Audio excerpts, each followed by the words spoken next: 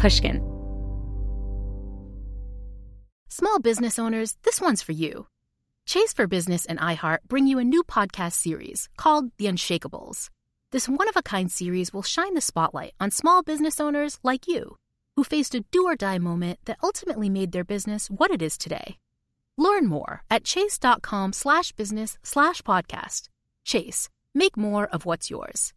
Chase mobile app is available for select mobile devices. Message and data rates may apply. J.P. Morgan Chase Bank, N.A. member FDIC. Copyright 2024, J.P. Morgan Chase & Co. The most innovative companies are going further with T-Mobile for Business. The PGA of America is helping lower scores and elevate fan experiences with AI coaching tools and 5G connected cameras. AAA is getting more drivers back on the road fast with location telematics. And the Las Vegas Grand Prix is powering race day operations with 5G connectivity, giving fans an experience at the speed they deserve. This is accelerating innovation with T-Mobile for Business. Take your business further at T-Mobile.com/now. Experts claim there is nothing tougher than a diamond. But at Diamonds Direct, we beg to differ. Have you ever met a mother? Strong, radiant, timeless. This Mother's Day, give her the gift that meets her match. With diamond jewelry starting at $200. Plus Diamonds Direct's exceptional quality and unbeatable everyday price, you're sure to give her a gift that wows this generation and the next to come. Experience the thrill of jewelry shopping done right at Diamonds Direct. Diamonds Direct. Your love, our passion. Hey, Slight Changers, Maya here. My good friend, Dr. Laurie Santos, host of the Happiness Lab, asked me to join her on her show recently to do a live episode about the science of happiness and change. It was a really fun conversation with some listener questions at the end, and I wanted to share it with you all here. And some very exciting news. We'll be back in your feed with brand new episodes of A Slight Change of Plans every Monday starting October 11th. See you soon. One of my favorite parts of hosting this podcast is getting so many of your questions about how to stay happy. And one of the kinds of questions I keep getting over and over again, especially right now, is about happiness and change. Things like, how can we make changes that actually stick? Or how can we stay happy through hard life changes that come our way? Or how can we deal with the collective happiness changes that are happening in this transformative time that we're all going through in the midst of this pandemic?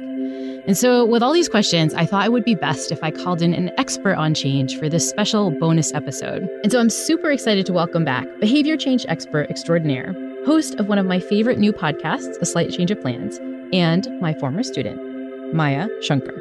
It's so much fun to be here, Laurie. Great to see you. So you were back on the Happiness Lab a bit ago before.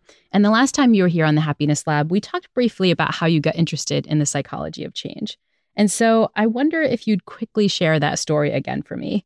I think it'll help listeners really understand how you got interested in the kind of like studying behavior change and how it's really affected you personally. So how did you get interested in change? Yeah, I definitely had a very formative experience with change. When I was 6 years old, I started playing the violin and I became so passionate about the instrument. And it very quickly became my goal to become a professional violinist. And so when I was 9 years old, I started studying at the Juilliard School of Music in New York. And when I was in high school, Itzhak Perlman, who's considered, one of the greatest violinists of our time, asked me to be his private violin student. And so I was on the speed train, Laurie, to becoming, hopefully, a professional violinist. And I would say all of my eggs were in that basket. I felt like my identity was first and foremost a violinist. And then when I was 15, I experienced a sudden hand injury that fully derailed my career and basically ended it overnight. And I was forced to reassess who I was. Up until that point, I had only seen myself as a violinist. Like if you had asked me who I was at that point, I would have said first that I was a violinist and second that I was Maya.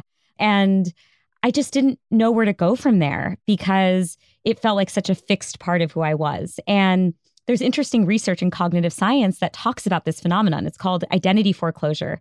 And it refers to the idea that in adolescence, certainly, but it can carry through into adulthood, we can get very settled in a very specific identity. And the consequence of that is it prevents us from having an exploratory frame of mind, from allowing ourselves to inhabit other spaces, other identities, other roles, and to pursue other passions. And I absolutely fell prey to identity foreclosure. It felt like I fully lost myself in the process. And, we can talk more about how my psychology has changed over this whole period of time. But the biggest lesson that I learned from that whole experience is that I had to see my identity as more malleable, as extending beyond any specific pursuit. And so this is so important. One of the reasons I love your story of change so much. I mean, one reason I love your story of change is that it brought you to my lab, and that's how we got to know each other. But it also shows just so many of these misconceptions that we have about identity and change and happiness, right? All of my Happiness Lab listeners know that I'm constantly talking about the ways that our minds lie to us in terms of the kinds of things that make us happy. And I think the kind of misconception you're talking about is important. This idea that our identity is fixed. It fits with what psychologist Dan Gilbert talks about with an illusion known as the end of history illusion. The deal is if you ask people, hey, how much do you think you're going to change in the next 10 years? Most people say, well, not so much, right? Like my core identity is sort of fixed. My history has kind of ended. But if you ask people, how much have you changed? Like as of the last 10 years, like in the last decade, how much have you changed? People usually say, a lot. And so the funny thing is we tend not to notice our own changes. We tend to have this belief that we're like stuck. Definitely. But the research really shows that we're kind of more malleable than we think. And the other reason I love this story is it shows a different misconception about the mind that I think is incredibly powerful, which is this idea about the nature of identity change, like how it works, right? There's this sense that people think you have to have this like crazy brain altering experience to experience some change that will change your identity. I know on your podcast, you've talked to people who've looked at these changes in the context of like psychedelic experiences. That's right. Yeah. Mm-hmm. Absolutely. Yeah. I mean, first of all, on the point of the end of history illusion, absolutely. I think we can all relate to the experience of hearing a clip of you talking when you're, a teenager or when you're in your 20s or seeing a picture and thinking, oh my God, how is that me? I don't even relate to this person. And then you suddenly realize, am I going to think this way about myself right now in 10 years? And that inevitably is the case, right? We can feel so much distance between our current selves and our past selves. But like you said, in real time, we always underestimate how much change and how much growth will happen in the years ahead. And you're absolutely right on the topic of psychedelics. I mean, I think what's so interesting is that as humans, we are both averse to change, we're scared by it, but then we also seek it out in these really profound ways, which is why we've seen, a surge in interest in doing psychedelics. And, there's a lot of medical research going on how psychedelics can help people. I think the reassuring thing for those of us who don't want to do psychedelics, myself included, is that you can achieve profound change through other means in your life. I mean, the first way is that you can understand that it is absolutely a misconception that our personalities stop changing after the age of 30. This is a finding that's just floating around out there, but it's since been disproven through large studies. And what they find is that personality traits, they continue to change gradually and systematically throughout the course of your life. And that things like conscientiousness and agreeableness and other key personality traits increase as you get older. Traits like neuroticism decrease as you get older, which is good. Wonderful, which is good, which is great. And it can signal, right, that their maturity is increasing. And I always have found it so promising that naturally, right, we might become better versions of ourselves just through the natural aging process. That's already very reassuring, I think. And then we also know, and you can talk more about this, but transformative experiences can alter us in ways that rival, the best version of a psychedelic experience. And we can actually grow profoundly even from traumatic experiences. Yeah, I want to kind of talk more about this idea of transformative experiences because I find it so profound, right? The personality changes you were just talking about are really gradual, the kind of thing we might not even notice unless we were carefully sampling, what happened to our agreeableness or neuroticism. But transformative experiences is a concept that was developed by one of my colleagues here at Yale, Lori Paul, the philosopher. She talks about these moments where you have like profound and transformative change in so many aspects of your identity, like what you think of as your identity, your preferences, what you want out of life, what you consider important in life. And they happen at these kind of like moments that are big, but also pretty regular, pretty mundane, right? So going to college, as you know, probably Maya, I watched you have this transformative experience, right? You're a different person after you go to college than not, right? Getting married, having a baby, switching a job, right? All of these things are cases where you just kind of change your preferences. And one of the things that Lori Paul talks about, which is I think pretty cool, is that, before you make the change, you might not know what those preferences are, right? If I asked violin playing Maya, do you like cognitive science? Do you want to run experiments? Do you want to have a podcast? It might not even, those questions might not even have made sense to you, right? The same thing, before you get married, what will you think of about other people? What your preferences for what you do on a weekend look like, right? You just can't expect what's going to happen afterwards. But then after this life change, preferences are different, your biases are different, you're just a different person. The crazy thing is these transformative experiences happen to us all the time. And it's the kind of thing you've seen on your show a bunch, right? Absolutely. And I would add to that, in addition to going to college, marriage, those sorts of things constituting these big moments, negative experiences too can lead to the same results. And so I would say to listeners of this, even if it's a negative change, even if you're perceiving as a negative change, you can still emerge with some of these profound changes. And to your point, Laurie, absolutely. I mean, I think you and I both studying this field know all the time that our mind plays tricks on us, and we never have a full understanding of who we are at any given moment in time, right? Because in the face of a change, I'm predicting how I'm going to respond based on only the data points I have about myself up until that point in time, right? I don't know all these other parts of my personality that I might not have tapped into, or all these other aspects of my resilience that I might not have tapped into until that moment appeared. I think that's why, in part, we're bad cognitive forecasters, because we're working with limited data on ourselves. And sometimes these change moments can really help us appreciate the full range of reactions and emotions that we can experience in the face of a change. With respect to a slight change of plans, I have found reliably that people don't know actually what to expect in the face of a change. And in advance of this podcast, I think if someone came to me and said, Maya, what advice would you give to someone who's going through a change? I would have said, well, I would give different advice to someone based on whether it was a wanted or unwanted change, right? A willed or unwilled change.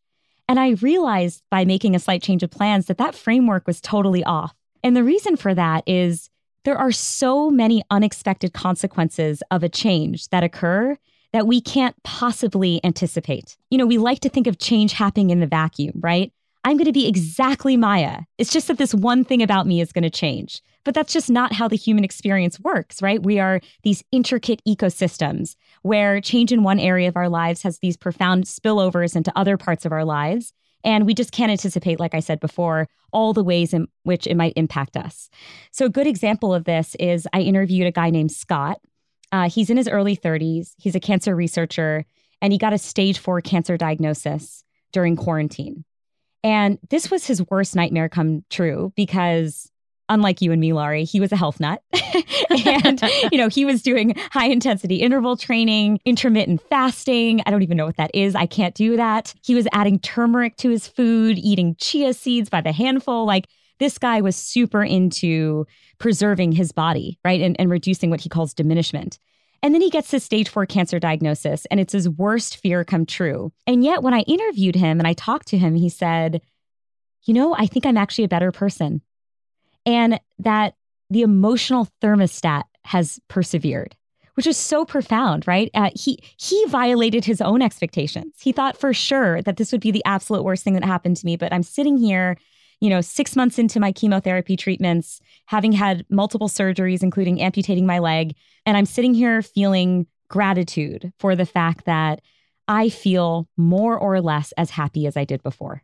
I mean, it's so incredible, right? It's something that's been documented, obviously, by psychological research. On the Happiness Lab, we've talked about this idea of what's called the psychological immune system, right? Just like we have an immune system that will fight disease, physical diseases, viruses, and so on, so too do we have a psychological immune system that will fight when bad things come up, right? It'll fight the bad consequences. We'll rationalize our decision, or we'll see some meaning in it, or we'll seek out resources, seek out social support. The psychological immune system means that bad things aren't as bad as we think. But it still feels like the worst possible thing you imagine happening would be bad and it would suck and you wouldn't react with gratitude. But the amazing thing about our minds is that that's just not the case. It's just yet another spot where we're forecasting that change is going to feel awful, but like it's not always as bad as we think. It's so profound. It is profound. Another trait that I've seen emerge in almost all of my guests, and I've seen kick in for me psychologically in the face of an unwanted change, is to irresistibly want to build stories out of our experiences, to build narratives and find ways to make sense of the things that have happened to us. And this is true irrespective of religious beliefs, spiritual beliefs, right? I find this across the board, believers and non-believers alike. And, in talking with Scott, he was saying, I don't happen to believe things happen for a reason. I don't happen to have any, spiritual beliefs to guide me through this process. But in my mind, I almost need to justify this, right? I need to make sense of what is otherwise a fully random system. And so what he was telling me was, if my body is going to deteriorate in this way, at least my personality needs to become better. And so he worked really hard at becoming a more empathetic person, becoming a better listener, showing more compassion towards himself and others. And I just find, and I hope this is reassuring to listeners, that we just irresistibly as humans write narratives about our lives and our stories. And that can bring you comfort in those moments, because no matter what happens to you, you will try to find some meaning or purpose in it. And this is, again, right out of the research playbook, right? It comes from some fantastic work by researchers like Jamie Pennybaker and his colleagues, right? Where he just finds that if you're going through something really difficult, especially if, right now a listener is in the midst of a change, sit down and actually journal it. If that process of sense making and meaning making and narrative making isn't happening naturally, you can engage it, right? Just sit down and start journaling about it. And you'd be surprised how quickly this sense making kind of takes the fore. It's one way, if you're having trouble going through a change, that you really can kind of fast forward some of that sense making process. But your stories about all these kinds of cases, tell me a lot of things, right? It tells me like change is happening, like whether we want it or not, especially right now in the midst of everything that's going on. It sometimes happens without us realizing it, right? We can accidentally step into a transformative experience without knowing it. And that means that I think we need some like advice for how to deal with changes, right? Like, how do we deal with this? And from a happiness perspective, how do we best use these moments of change to improve our well-being? And one piece of advice that I know you've given before and that you've taken on through your own changes in your own life is that you need to recognize that you shouldn't get wedded to one particular pursuit, or how you're framing the things that you really enjoy in life. You might be able to think about a little bit flexibly. And so talk about, how this played out in the context of your violin playing when that change happened. How did you kind of come to terms with the pursuit you were really going after that you didn't realize? Yeah. So going back to, the age of 15, as I mentioned, I was absolutely devastated in the face of this loss. And I didn't really know how to pick up the pieces, because I was thinking to myself, I literally lost the thing that I'm completely in love with. And I think in hindsight, what I've learned is that it can be really helpful to try to identify the features of the pursuit that you really enjoyed rather than focusing too much on the thing itself. So I think if you had asked me as a young kid, what do you love about the violin? I would have said to you, oh, Laurie, I love how it sounds and how it feels. And I think in hindsight, what I've learned is that actually what really got me to tick when it came to the violin was forging an emotional connection with people. As a young kid, you go on stage, there's thousands of strangers in the audience, right? No one's met anyone. And within a moment, based on what you're playing, you can make people feel something that they've never felt before. And that is an incredibly empowering, intoxicating feeling, right? To have that kind of emotional connection with people. And so what I learned from that is, it's actually human connection that gets me moving. Like violin was an instrument towards that. Oh gosh, me with the puns. They're all unintended, okay?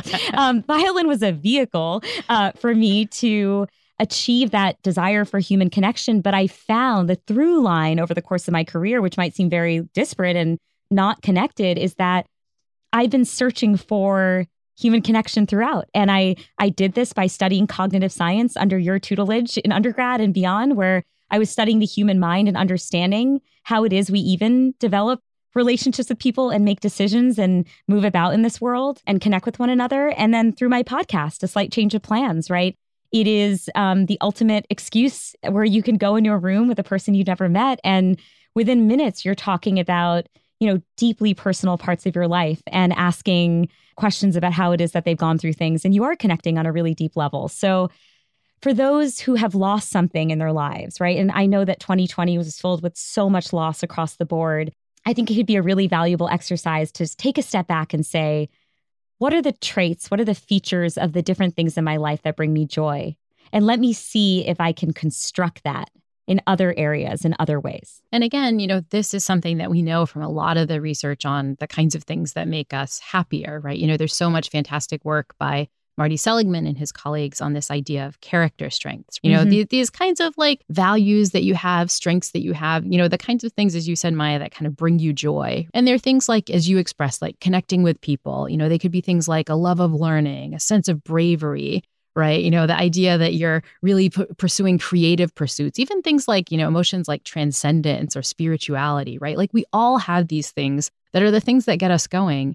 And Seligman finds that if you apply those things more in your life, whether that's in your career, in your relationships, you will just get more joy out of it. It matters less the specific job that you have or the specific activity you're engaging in, and more that you kind of bring these traits out. And he's these two examples I'd love to share of this. One is an exercise that I have my students do in class, which Seligman calls a strengths date. I love that. Where you pick a friend, your spouse, a friend, and you find these strengths that you really like, So for you, it'd be like connecting with other people, right? Like how can you engage in some sort of fun date night activity that lets you connect more with other people? The idea is like you're not picking a specific activity, you're just building this thing that's based on the strengths and the values that you love.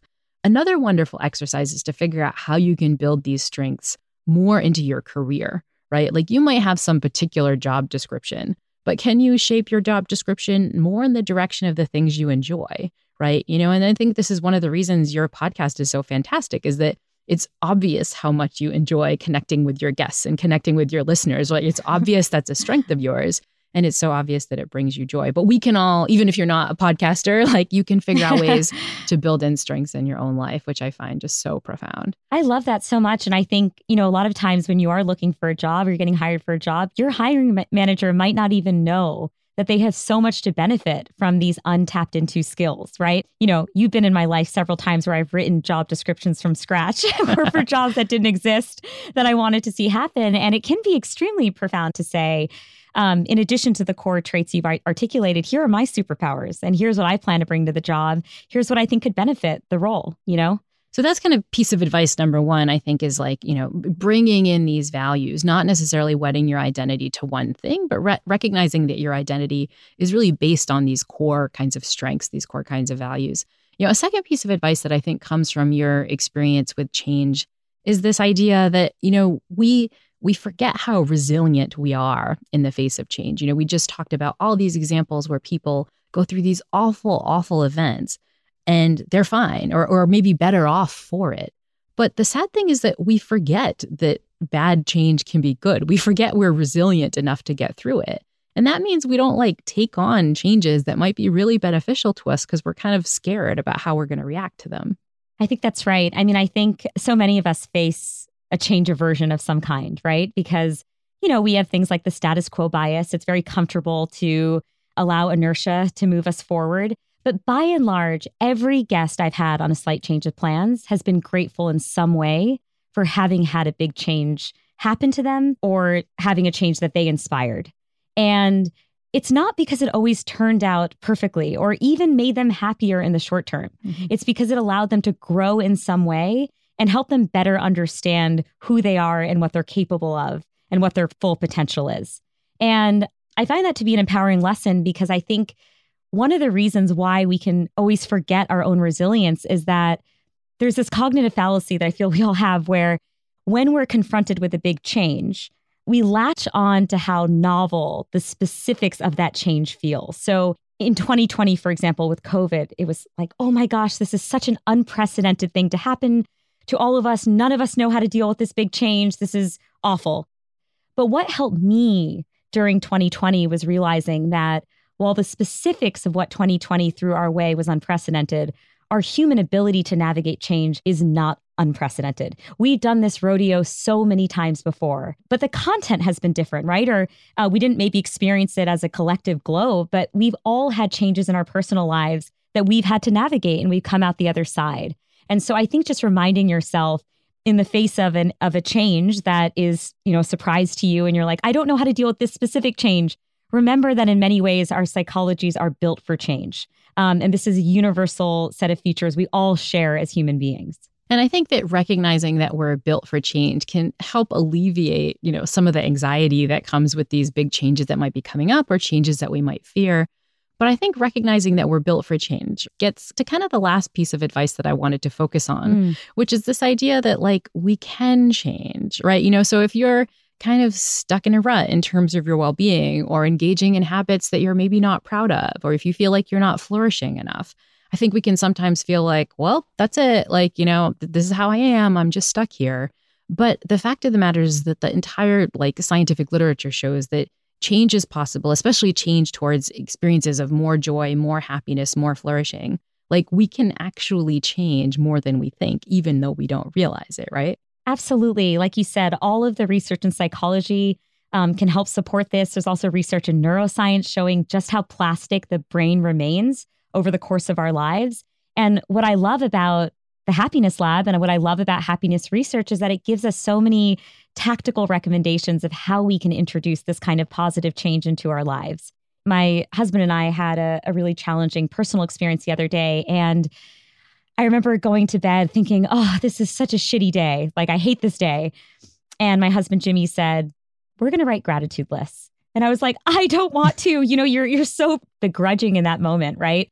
The last thing you want to do when you're in the throes of a bad change or whatnot is to commit to a gratitude list. But oh my gosh, you soften, by number 3 on that list, you start to frame your life differently. You start to frame the change event differently. You start to have perspective, to take some distance from it. And I found it to be such a therapeutic exercise. And again, I think, some of these recommendations from our field can seem like common sense, right? Oh yeah, just write down your gratitude thoughts. But I think what the research shows us is what a huge impact it can have on well-being, which we might not appreciate, right? And it can lead you to actually commit to doing those things, even in hard moments. And I think, I love the idea that, it feels like common sense, but it's not common practice, right? Exactly. You have to do it. And when you do it, you see these benefits. And I think, that's one of the intuitions that I think we get wrong or that can kind of lead us astray, right? Which is this, it's not going to work, right? I'm fixed. I'm not going to change. But, you, I think, identify a lot of a different kind of mindset that we can take to some of these changes, which researchers call this idea of a growth mindset. So what's this idea of a growth mindset and how can we apply it better? Yeah, the growth mindset refers to the idea that we should see our brains in the same way that we see our muscles, right? So we believe if we run around the track a certain number of times, our calf muscles will get stronger. We should see our minds in the same way, right? If you do enough exercises, if you commit to that mindfulness meditation practice for 5 minutes a day, you will build that mental strength. And I think we've always had a disconnect in our minds about how our bodies grow, but that our minds somehow don't have that same potential. And there's a lot of really compelling research about how, in fact, it does. I mean, you and I might not want to run around the track 8 times, so maybe it's a bad analogy, but in theory, if we were to, our calves would get stronger. And the beauty is it's really the thing I find most fascinating about the growth mindset research is that it's our mindset, right? Our beliefs about the extent to which we can change, in fact, affect the degree to which we change. I mean, in part, just because it affects what we do, right? If you believe you can't change, you're not going to start running around the track. You're not going to engage in a gratitude practice. You're not going to start meditating every day. You have to kind of believe it's going to work to see the effects of these changes. But the good news is that we can change those beliefs. And I think the science helps. As you said, just knowing the brain is incredibly plastic, that it basically works like a calf muscle, can help you see this is worth it. I should put time into it. I should try these practices. Yeah, it can change the way that you act, but like you said, just a simple mindset shift can affect performance. And so this is one of the reasons I was so excited you agreed to this bonus episode, because, do you really think that understanding the science of change better can be kind of a path to improving our flourishing overall? Absolutely. I mean, I think my goal with making this podcast was that I felt like I didn't have all the answers to change, right? And I thought it would be such a fascinating experience to try to marry what the science tells us about happiness with people's real life stories and real life narratives.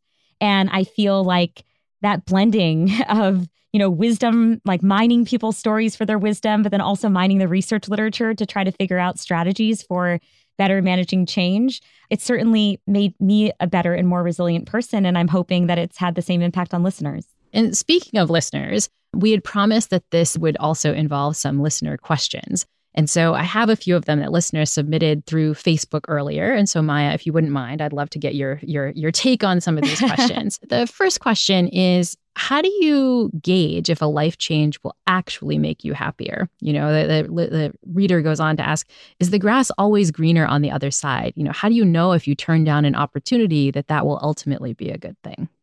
I wish I had the answer to that question at large, because it would mean that, I could forecast everyone's future, but I don't. that'd be much more financially lucrative than running a podcast, right? Yeah, definitely.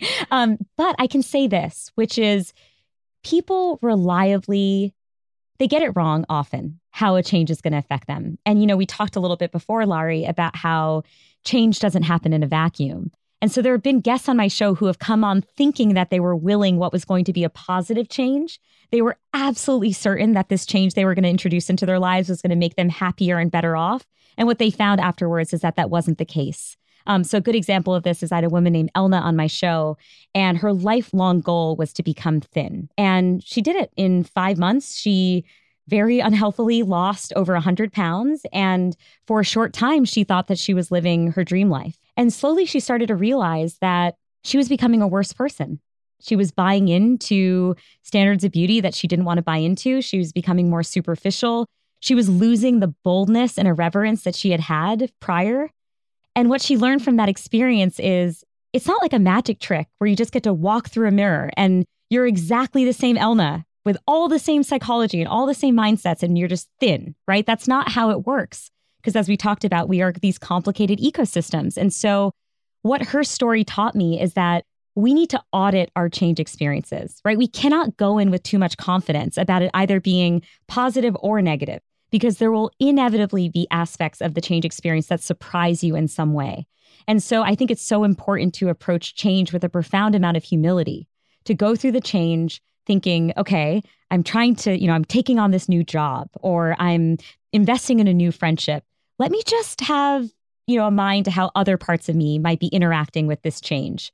And I think through those auditing experiences, you can eventually build some, intuitions about yourself and whether a change is likely to end up being positive or negative, or somewhere in the middle, which is often how life works, right? All the happiness research shows that these, what we believe to be clearly good outcomes, often carry some downsides and vice versa. Yeah, I love that idea of an audit too, because one of the pieces of advice I've gotten for if you're thinking about a change is to ask someone who's been through that change, right? Like you can't necessarily from your perspective on that transformative experience know what's going to happen on the other side.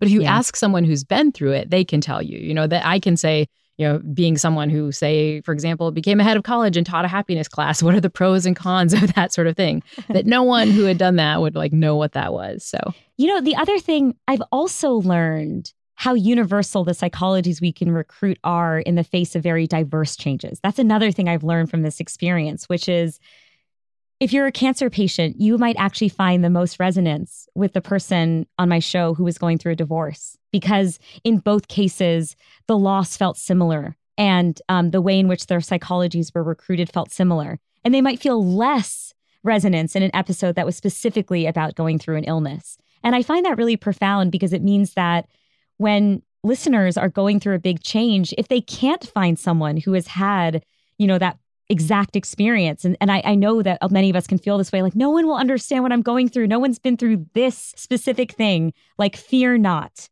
because you can find someone who has more of a mind meld with you and may have gone through a vastly different change experience, but can still share wisdom and insights about how they managed it. Love it. And this idea of kind of the sharedness that we get out of change, this idea of going through collective change, gets to the next question that someone submitted through Facebook, which is, these times are filled with both uncertainty and change, two things I find extremely stressful. What are some strategies to deal with both of these kinds of things? So uncertainty and change, what are some strategies, you've used to deal with kind of these things? Yeah, I think, as I mentioned earlier, uncertainty and change were the motivations for creating a slight change of plans, because I also find those two things extremely stressful.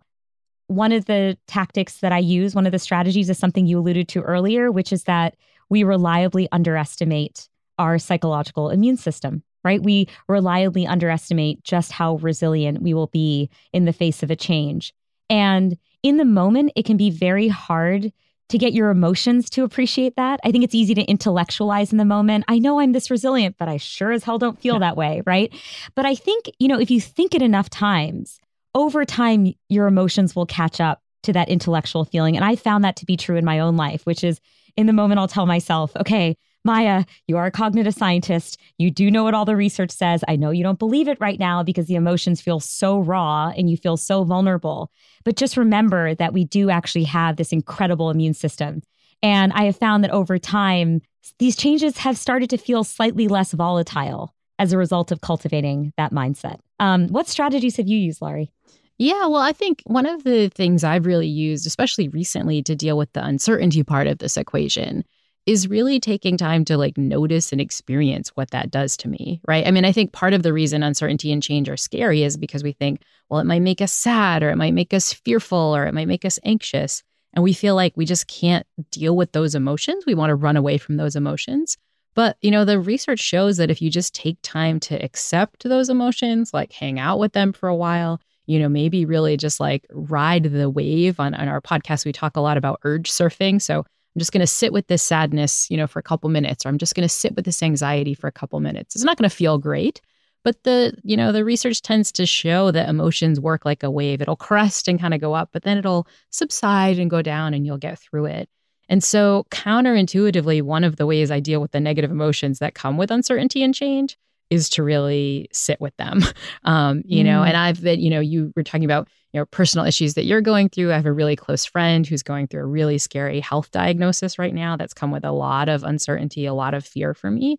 And I've really just done some quick meditations where I just sit with that and notice how it feels and kind of let it ride out. And oddly enough, you can get through negative emotions, and kind of sitting with them makes you realize actually, I'm strong enough to hang out with some sadness for a little bit. I'll be okay.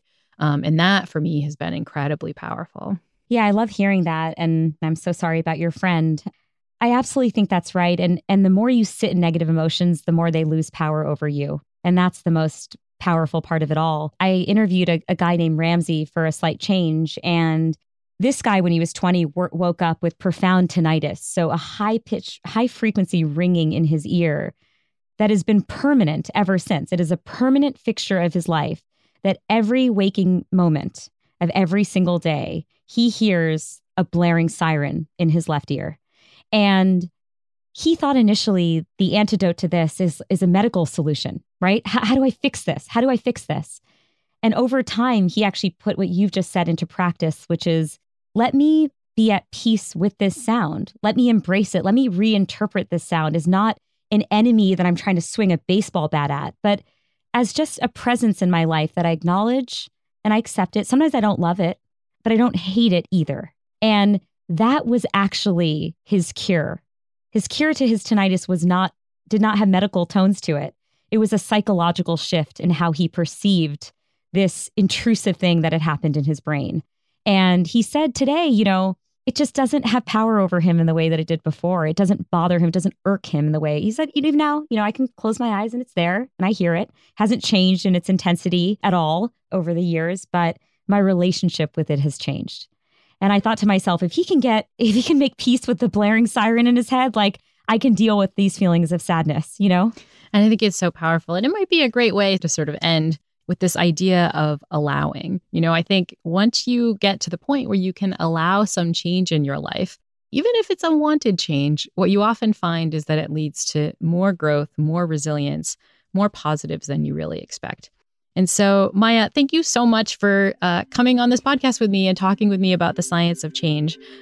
Listeners, I hope it's changed your mind about change to listen to this, and that you've very meta, and that you've gotten some tips that you can use to feel a little bit happier. Well, as you know, Laurie, I love any excuse to chat with you. So thank you so much for having me on. Awesome. Thanks so much. Thanks, everyone. We'll see you soon.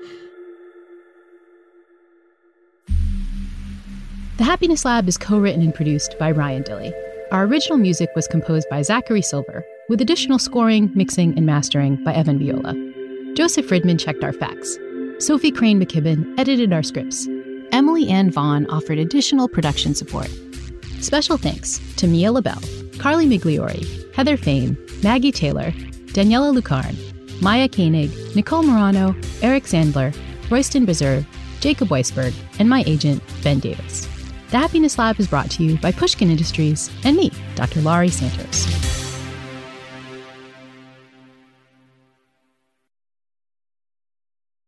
The tradition of breaking tradition continues with the return of the Unconventional Awards from T-Mobile for Business at Mobile World Congress.